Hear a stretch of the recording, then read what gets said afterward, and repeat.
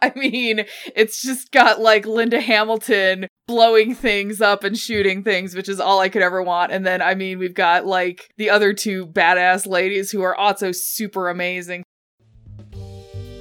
We all know the truth. More connects us than separates us. But in times of crisis, the wise build bridges, while the foolish build barriers. You raise walls, I destroy them.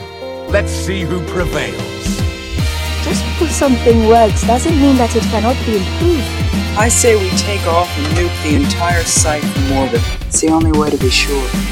Allow my sword to join you in the fight against evil. The world needs us to chase dreams. We have to dedicate ourselves each and every single day to this fight because I can't do it alone. You, the people, have the power to create machines, the power to create happiness. You, the people, have the power to make this life free and beautiful, to make this life a wonderful adventure. Then in the name of democracy, let us all unite!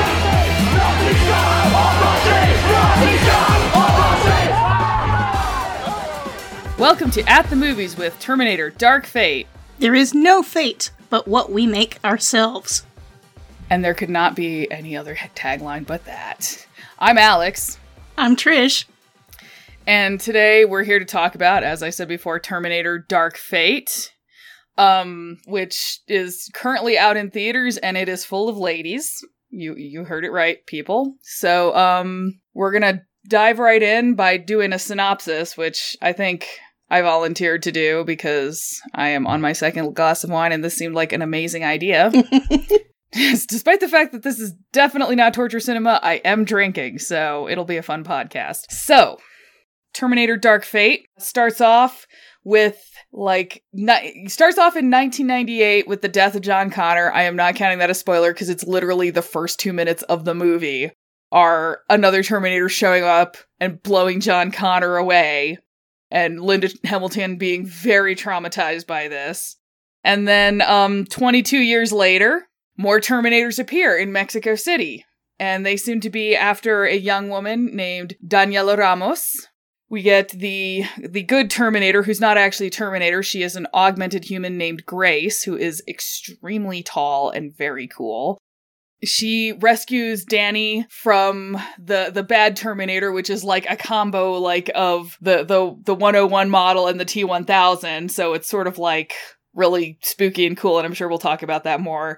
And then they go on the run to do, like the normal Terminator movie thing where someone is being chased by a Terminator. And then after their first epic Terminator-style car chase, Linda fucking Hamilton shows up. And you have all seen this scene in the trailers. And if you haven't seen the trailers, do yourself a favor because everyone needs to see Linda Hamilton as Sarah Connor blowing a Terminator up with a rocket-propelled grenade. Yeah, then Sarah Connor's in the mix, and shit gets real, and we're on the run from a Terminator, and we gotta figure out how to terminate the Terminator. As is the formula for Terminator movies. And I'm not gonna go into any further than that, because then that's spoiler territory. Yep. That sound about right? Yeah, that certainly covers the non-spoilery part of the movie for the setup. Yep. Excellent. So what we're going to start with now is our spoiler-free general impressions. So Trish, you go ahead and go first. I just found it immensely satisfying. It may not be a totally necessary movie, although some of the themes that they redeveloped, I like where they went with them, kind of updating the old story in some welcome ways. But it was fun. It was great seeing Linda Hamilton again as an action figure, still kicking ass. And I liked the newer people on the Terminator franchise too. Yeah, Danny and Grace were both really cool. Mm-hmm. And I mean, like, yeah, I'm pretty much in line with you where I'm like, I'm not sure this as a sequel it was necessary. Because, I mean, you really cannot beat the end of Terminator 2, where Sarah Connor's just saying, well, the future is a dark highway, and we don't know what it is anymore. But if there had to be a sequel, which, I mean, gosh, people, it's a shame that they never made a Terminator sequel until now, isn't it? Well, I did like the TV interpretation of what happened after that. I really liked the Sarah Connor Chronicles. I need to watch those. But yeah, it's good, that 20 years later or whatever it is, they finally made another Terminator movie. Yeah. But I mean, like this one, it's really good, and I felt like they revisited some of the more problematic aspects of the old one that weren't as problematic when it was originally made, in the 80s? Mm-hmm. And we're like, no, here's like a new spin on things, and we're kind of politically updating it a little bit. And then the 3 fucking main characters are women. Yeah. Like, how cool is that? I hadn't really thought about it before going into it, except for until I saw something on Twitter from you, I think. But yeah, it was so, I'll just say satisfying again. It really made me happy to see this movie. Oh God. Yeah, like Linda Hamilton as human pack of Marlboro cigarettes, Sarah Connor. I mean, that is all I could think of every time I saw her, because she looks like boiled leather, and I'm not saying this to like insult how she looks, but I'm just saying she is like, Sarah Connor has transformed herself into the definition of like the old lady who is too fucking mean to die. That's right. And I love her. I love her so much. Right. It's like goals right there. Hashtag goals. I'm sorry that she's in such an unhappy place where she says herself that, when she's not going on missions, she's drinking herself into blackouts. So, oh my God. Yeah. Like at one point she says her resume is literally, I kill Terminators and then I drink until I black out. And you're just like, Sarah, you really need like an army of therapists. I mean, to be fair, she has had an incredibly sucky life, but...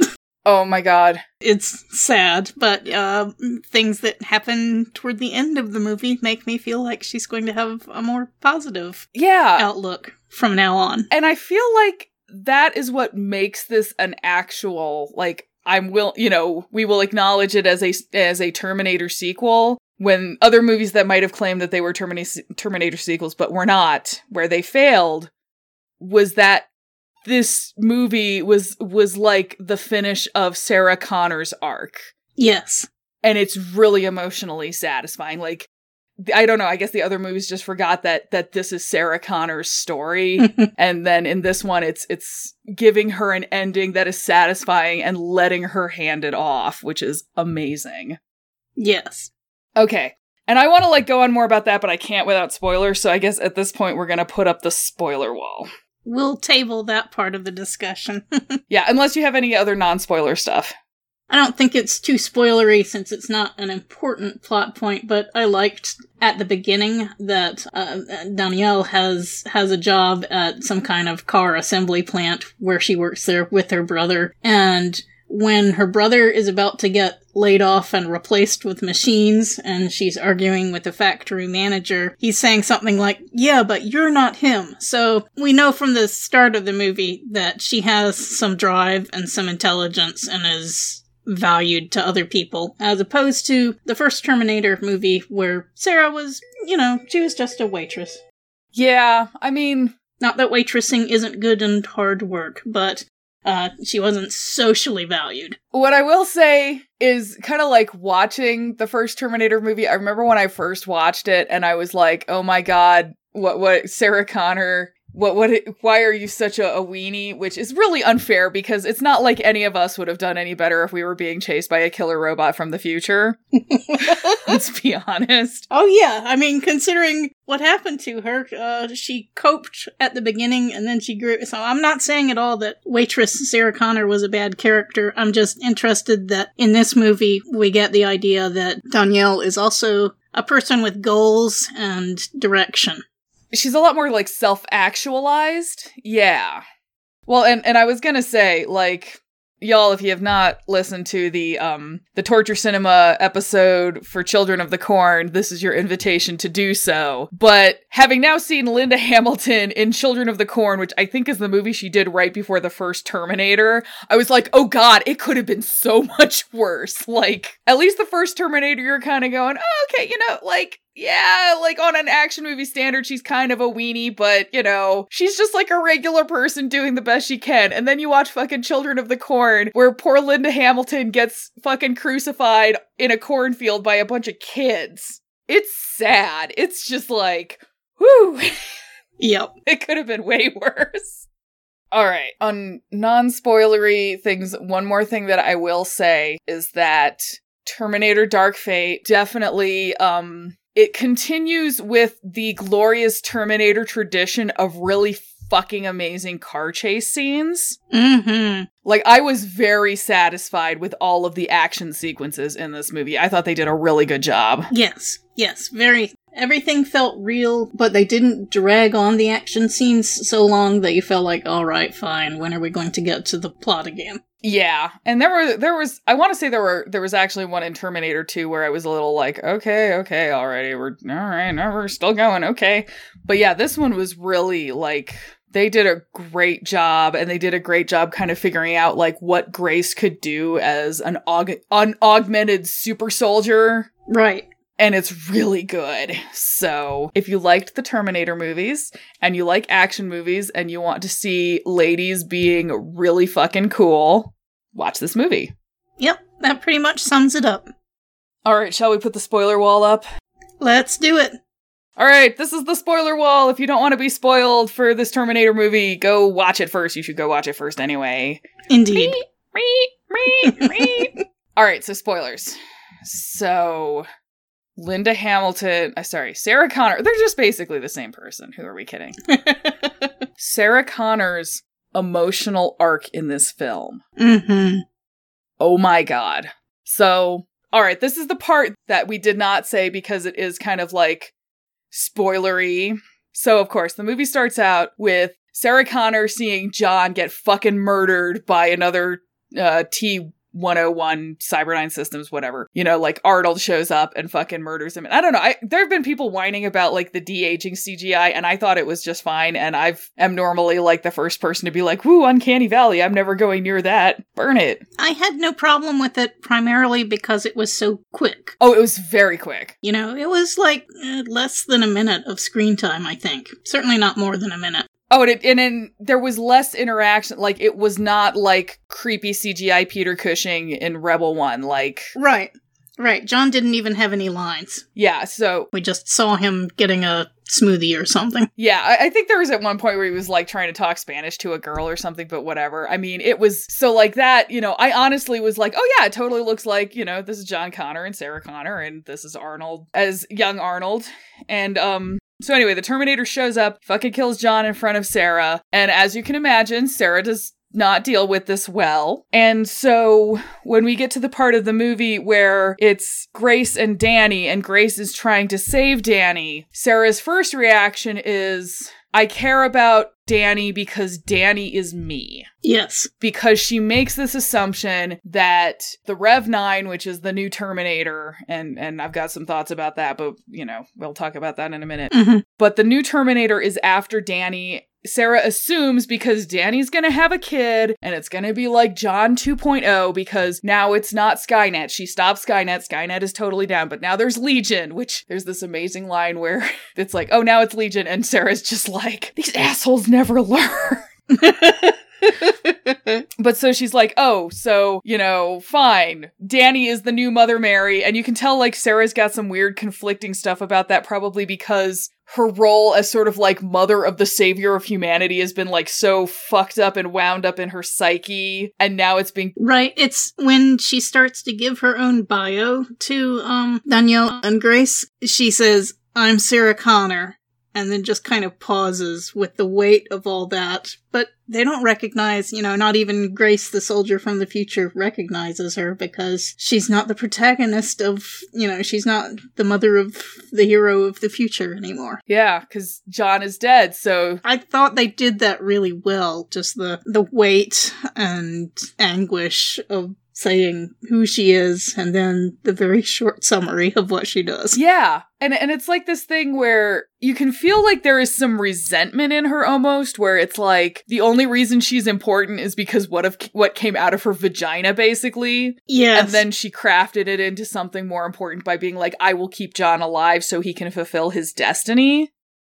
Right, but really, the way they changed future was because, I mean, the first loop, John was the hero, apparently, but the second loop, she and John stopped Skynet at the beginning by getting rid of the chip and stuff, so that she was already undervaluing herself, because that wasn't just John who did that. That was her and her little team that she put together. Mm-hmm. And I think it is this weird thing where she, like, knows that she's this super badass, but yeah, she's always, like, kind of psychologically been second fiddle to John, because it's always been about, like, well, you're John's mother, the only reason you're important is because of John. And then when John gets killed, she suddenly doesn't have really a purpose anymore, because, John is no longer there to be the savior of humanity, even though they obviously already stopped Judgment Day because it's 1998 when he dies. Mm-hmm. So, that fucks her up. And then, there's the cool, with Carl, but we'll kind of skip over that for now, because first she's kind of got this weird thing where she's like, okay, Danny is me in this situation where she's going to be the mother of the savior, and you can feel her trying to figure out how to, like, connect with Danny on that level and prepare her for how badly that fucks you up, where, like, that is your only reason for existence and your only importance. And then suddenly what we actually find out, and I actually went and I saw the movie again today, so it actually makes some of how Grace reacts to Sarah make more sense, kind of on the lead up where Sarah's like, oh, you're the mother of the savior or whatever, your womb, blah, blah, blah, blah. And you can tell Grace is just like, oh, shut the fuck up. You don't know anything. Right. Not knowing what was happening. When I saw that scene, I was like, come on, really? Is that really what they're doing again here? Well, and that's exactly how I felt about it, too. I was like, oh my god, yeah, oh great, the woman is only important because she's gonna, like, pop a man out. But then what you find out, like, at this really intense moment is Grace is like, I'm really sorry I didn't tell you this before because I didn't think you could handle it, but you're not the mother of the savior of humanity. You are the savior of humanity. And I was just like, oh my god, the savior of humanity in this new timeline is a Latina. Right. She's not the mother of the hero. She is the mother of the future, as in, a more generic, mother of all things. Yeah. Or like even stepping her back from that role of mother. What Grace says is, you're not the mother, you are the future. Yeah, that was a really good line. And I was just like, oh god, I got chills. Yeah. And in that moment, it's obviously this really intense moment for, like, Grace and Danny, because Danny's being like, oh shit, like, what? But the scene almost refocuses on Sarah, because Sarah actually is like, you're not me, you're John. And in that moment, the movie is like, okay, Sarah, you couldn't save John, but here is your second chance. Right. And it feels, in a way, even more profound and amazing because it's no longer about a mother defending her son. It's about, Sarah being like, okay, I'm still not, me personally, I'm not the savior of humanity, but I now have a second chance to do what I decided my purpose in life was and make sure that the savior of humanity lives to do her job. Just, yeah. My heart. Yeah, I was like, yeah. Inside. Oh god, it was so good. I'm sorry to say that there weren't that many people in the theater. It was a pretty quiet. I went on a Sunday afternoon, and there just weren't a lot of people there, so I'm sorry that it's not doing well financially. Yeah, that was honestly why I was like, no, I really want to do this podcast, because I don't know. There are some people that the movie is not working for, and that's totally fine. It's super valid, but I just... Like, the emotional story that Sarah Connor gets in this movie is just so good. And it is everything that Sarah Connor deserved. And I'm getting, like, a little choked up about it. Right. I just think it's great how the character of Sarah Connor was respected and given space, and the way that her character was reflected off of Danny's, so you get more perspective on it. I just think they did really a great... This wasn't just an action movie. It had some important things to say about people and, well, destiny. It's always had things to say about destiny, but, it was not just an action movie by any means. Yeah, Terminator's always been very concerned about the idea of fate, because it is nothing but a franchise composed of bullshit time loops, right? And, I will say, like... as you chose the tagline was, there is no fate but what we make for ourselves.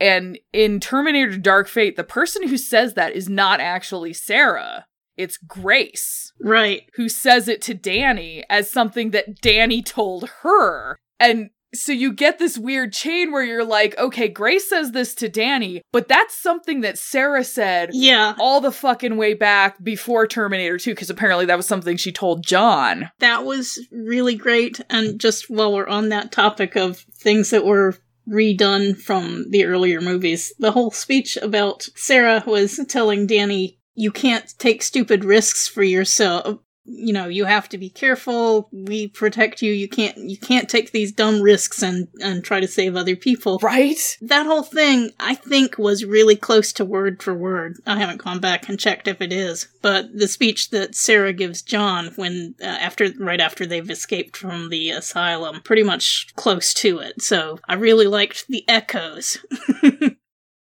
I think you're right. Well, and I think kind of what also makes that a little poignant is both times when Sarah makes that speech to the person she's trying to protect, even though I think at that point she doesn't realize that Danny has basically taken over John Connor's role, is that the thing that would have made John Connor special if the Skynet future had happened, and then when Grace tells us about Danny, what makes Danny so special is that when you tell them, well, you can only think of yourself because you have this important role, their reaction is, fuck that, because I care about people. And that caring about people is what makes them like that savior figure. Right. They wouldn't be the leaders they were, or the leaders they become, if they didn't care about people. Mm-hmm. So it's just always that weird loopy irony of like, you can't care about people. But no, caring about people is actually what is going to enable you to beat back the machines and save humanity. Ugh. Like, did anyone think they were going to get like, a philosophical treatise on the Terminator tonight? Well, speaking of philosophies, I think it really had some interesting things to say about the great man theory of history. Ooh. Because first, John Connor was the hero of the revolution, and the AIs sent back a Terminator because they were scared of this great man. But he died, and the battle goes on in the future, but guess what? Another hero arises, and this time it's a Latina woman. And so, maybe the robots are wrong about there being great people leading the cause. Maybe it's just that there are revolutions opposed to them and leaders will arise, whatever the circumstances. Someone will lead. Someone will come forth. Oh, that's an interesting thought, where if it's like, are the robots going, okay, I have to go kill this one human because this one human is really making my life difficult. And so the humans are like, oh, we have to like... This human is now our precious football that we have to get to the end zone, so they can lead the revolution in 20 or 30 years or whatever. Right. The humans are assuming that the robots are right about the great man theory of history. Yeah! But maybe it's just humanity. Yeah, humanity! Yeah, so maybe it really is like, if Danny got killed, then the future would sort of rescramble and it would just be someone else. Right. And then we'd be doing this again with different people. That's what I'm thinking. That's really interesting. Because that does really, trouble the sort of savior, John Connor is savior, Danny is savior thing, where it's like the person might not necessarily matter. It's just everyone's assuming that it does. I mean, some people are definitely smarter than others and better leaders than others. No question about that. I'm just saying maybe it's not the one savior of humanity. Maybe, like Buffy, there are many potential Buffys. I mean... many potential Slayers. The fact that when John Connor gets fucking killed, then we get Danny, does kind of support your view on that one, I would think. I like to think so. Because it's like, oh, well, John's dead. I guess someone else, a new hero will rise. Though I was trying to figure out, like, when Grace kind of has her flashback to the future, where she's on, like, the troop transport and they're getting the commander, like, trying to get that person into the base, and they've obviously been wounded. Is that Commander Danny, or is it someone else? I thought it was a man in that thing, in the, whatever it was, carry compartment in the helicopter. I don't... Oh, maybe. No. You know, we didn't really get a good look at the person ever. Yeah. It was basically Danny's football. I mean, Grace's football. Yeah, because that was just, they always had, like, a mask. Yeah, it was the football that Grace needed to run in and get, like, horribly stabbed so she could be like, I want to be an enhanced super soldier and get sent into the past. Like... Okay, so the Rev 9, I want to mention about the Rev 9 as, like, the new version of the evil Terminator, where it's, like, a combo T-1000 and T-101, where it has, like, a regular exoskeleton that is not quite as beefy as, like, the T-101 exoskeletons that we see, and then it has sort of a living metal component, so... I mean, they did some really cool shit with it, where, like, the Rev 9 skin will, like, sort of separate from the endoskeleton, and they'll both be kind of, like, doing different things. Right, that seemed to be the primary advantage of this new creation, is that now it can double team its target. Yeah, though was it me, or I felt like there was definitely a significant decrease in performance when it was separated like that. Like, it did some kind of dumb stuff. Like, you know, maybe it's like, oh, I can be two separate entities, but, ooh, that requires a lot more processing power. Well, it did usually reconnect as quickly as it could. Yeah, so I kind of had a feeling like, oh, you know, it can be like, I will leave my endoskeleton behind and it will sort of pilot the helicopter in a straight line, but if it has to do anything high performance, we're kind of in some trouble here. But it was fun, like, it was fucking creepy, and I thought the T-1000 was super creepy. But this one, ooh, I mean, they were like, oh, we're gonna, you know, sort of like, you know, why not combine the two? We're gonna get chocolate in my peanut butter.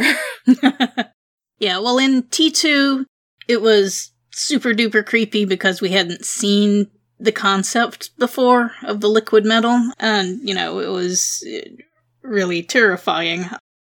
In this one, we kind of knew what was going on, even though this was a new iteration, so it wasn't so much a scary, horrifying thing as just the plot that we had to get around. Yeah. I mean, I will say I went and saw this both times at the Alamo Draft House, and they always do like a little pre-show thing that's not advertisements. And this, it was sort of like what you need to know about Terminator and Terminator 2, because those are the only movies we're going to acknowledge.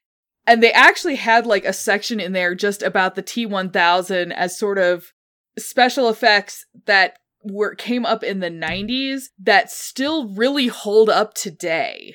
Like, if you go and watch the T-1000 special effects, they actually still look pretty good. Oh, yeah. I've rewatched Terminator several times in the years, and T2 also. You know, that's one of the movies that, if I'm flipping around channels and come on that, I will happily stop and watch that movie.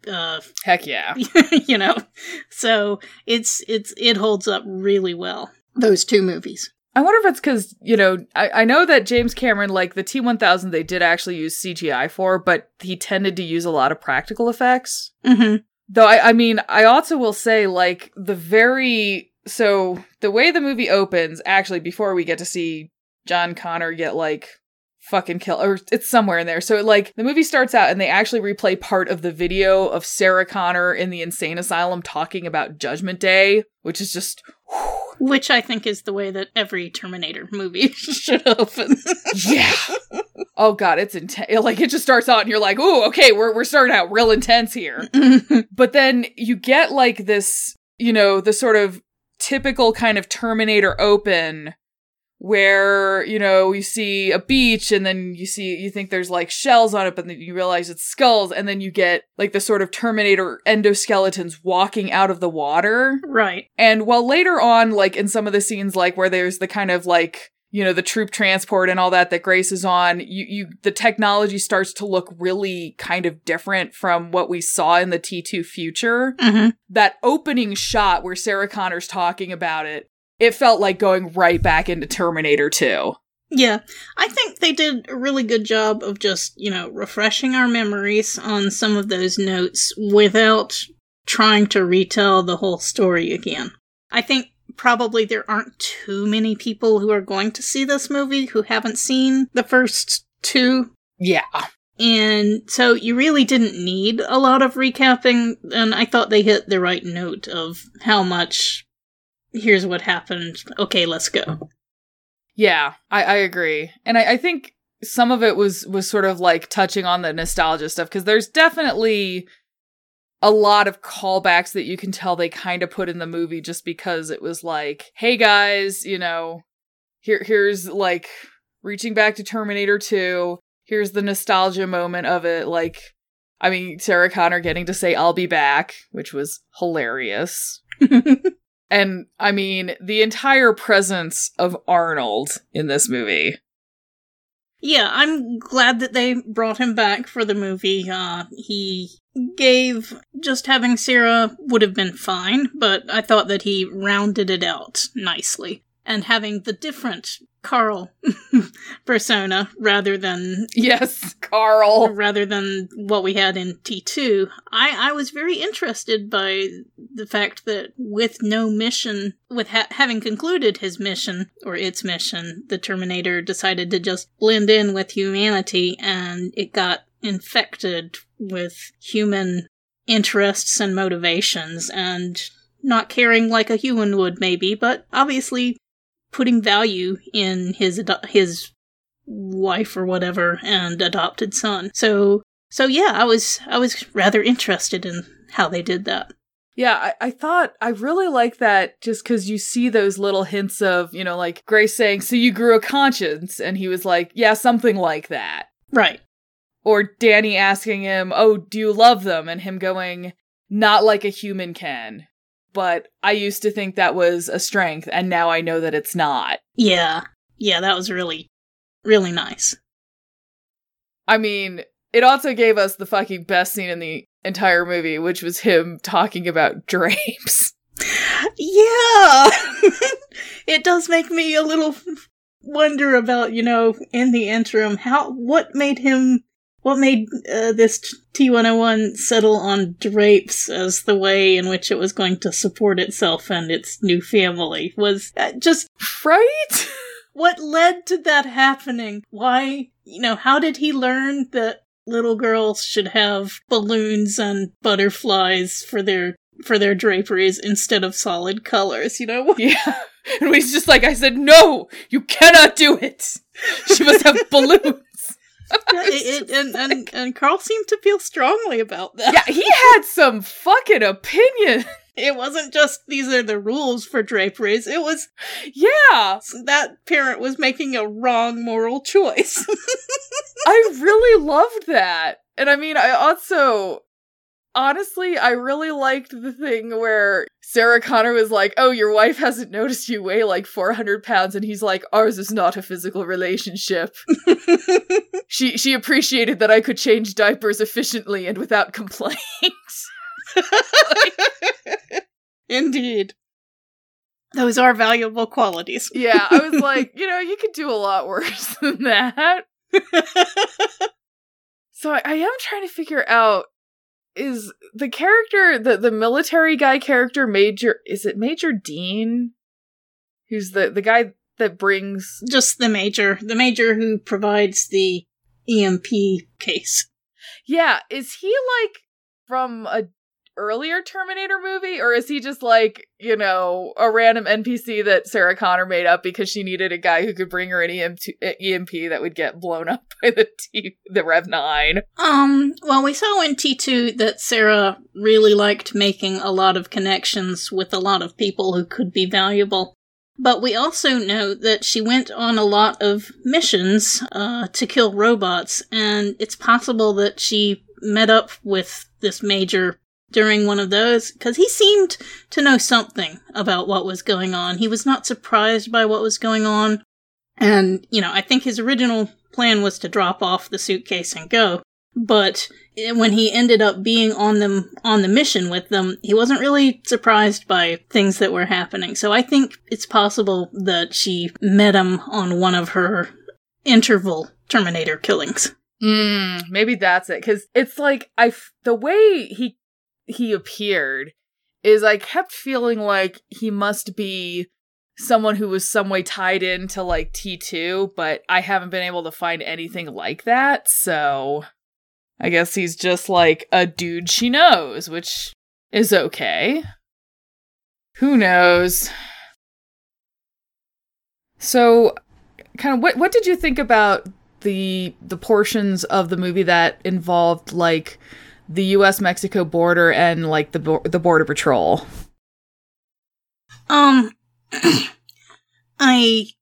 I think that they were important to be included as an update, because in T2, Linda Hamilton apparently has just been traveling very freely wherever she wants to. And we really don't live in a world where that would make sense anymore. They are caught by the Border Patrol after the Terminator hacks the system and tracks them down. But, I don't think there wasn't much politics in it other than this is there and this exists now. They could have made the Border Patrol guards nasty or mean, and they didn't. The board guard telling Danny to, save it for your hearing or whatever, that made sense, really. I mean, if you don't know you're in a Terminator movie, you're just going to blow off this crazy story. They didn't show kids in cages. They showed adults in cages. I was okay with how they did that, and I do think they did need to address it.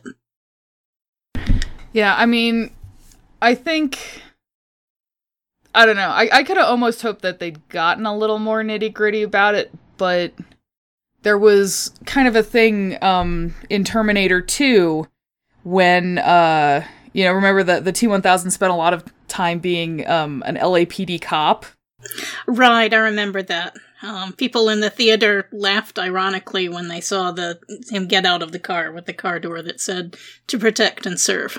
Yeah, and that was also, I think, T2 came out around the same time as the Rodney King stuff. So, like, James Cameron sort of traced his idea of making the T-1000 spending a lot of time looking like a cop as sort of a commentary on dehumanization and the way we socially dehumanize others. Mm-hmm. Particularly when you're talking more of kind of like a police state. And that's still relevant commentary today, very much so. But the sort of choice of going from the Terminator, the shape-changing Terminator, spending his time as being an LAPD cop to being dressed in a Customs and Border Patrol uniform.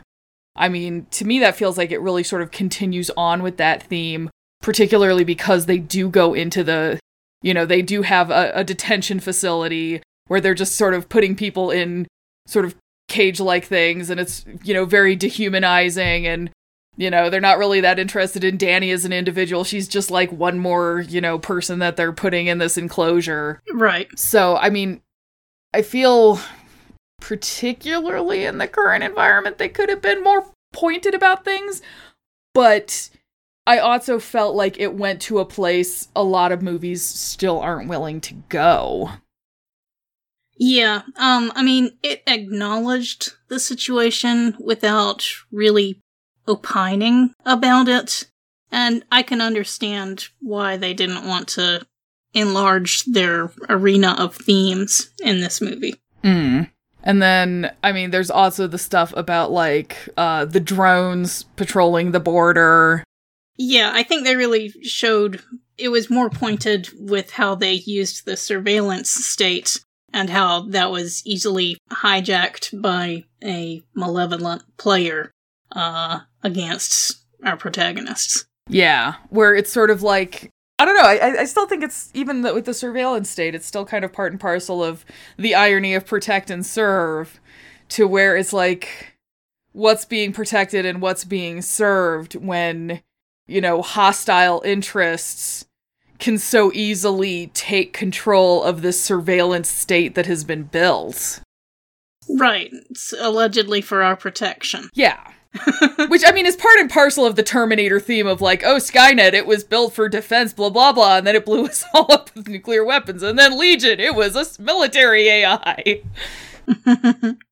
Yeah, so definitely it would have been, if they hadn't used surveillance state in the movie, it would have felt really, really lacking to not a failure to update to the current day. Oh yeah, I mean, it would have felt like they were still like trying to do a movie in the 90s. And I mean, like, I also did really appreciate that, because the border is there and Danny's Latina and she's got her whole family and everything, and there is, particularly at the beginning of the movie, a lot of dialogue in Spanish.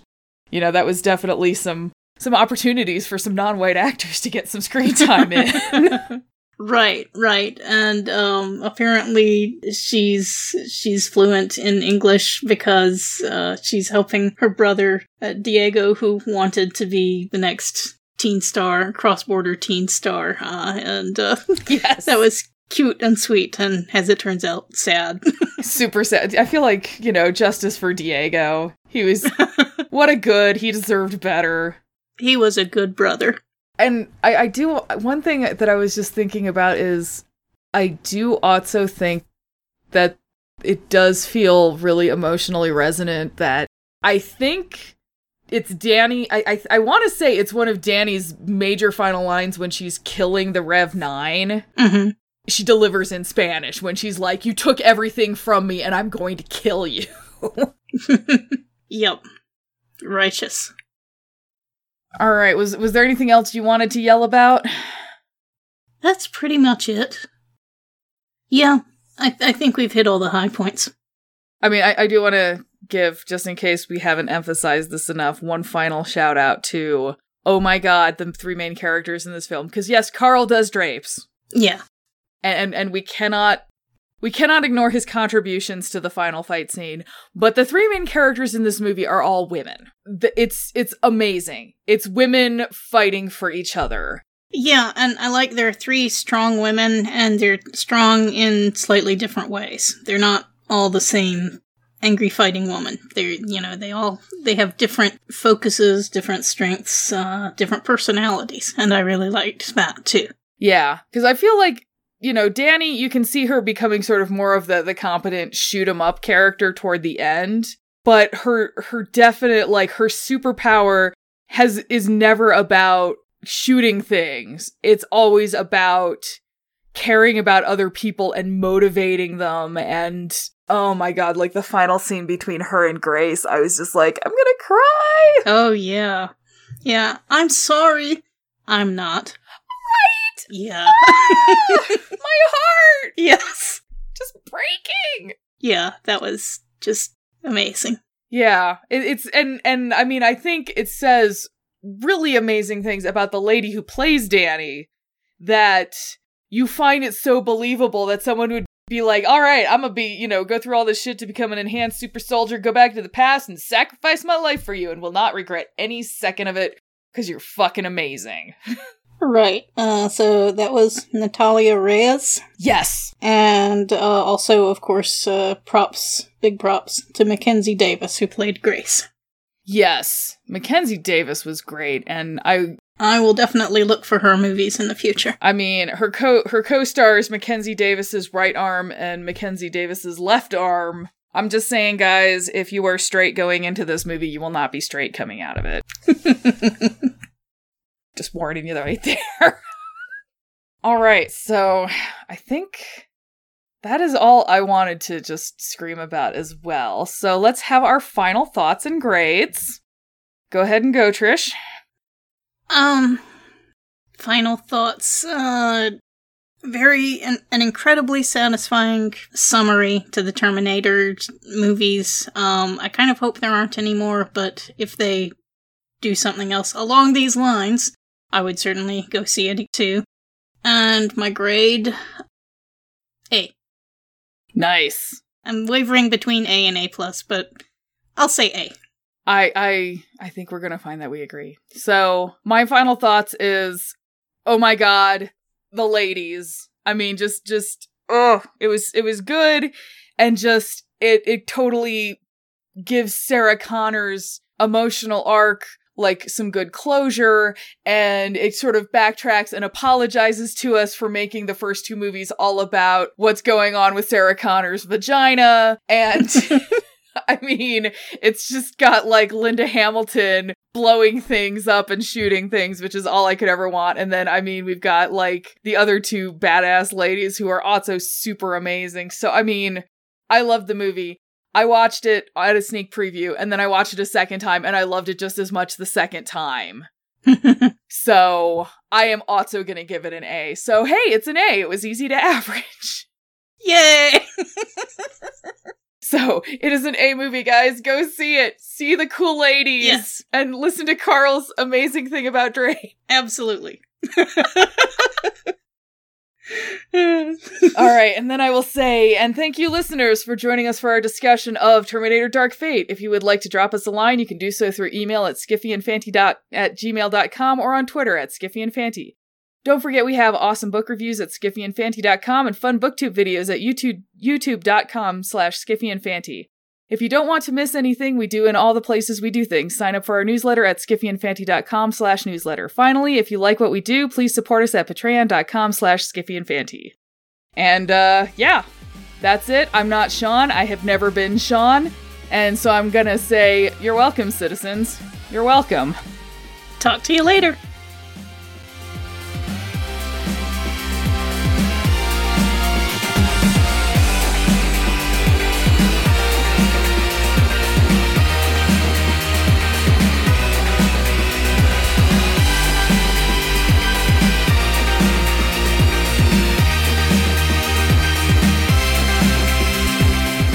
If you would like to support this show, you can go to patreon.com/skiffyandfanty or find us on Twitter at skiffyandfanty, our webpage skiffyandfanty.com, or you can even send us an email at skiffyandfanty@gmail.com. The intro music for this podcast was taken from Rock Thing by Creo. You can find out more about their music on freemusicarchive.org.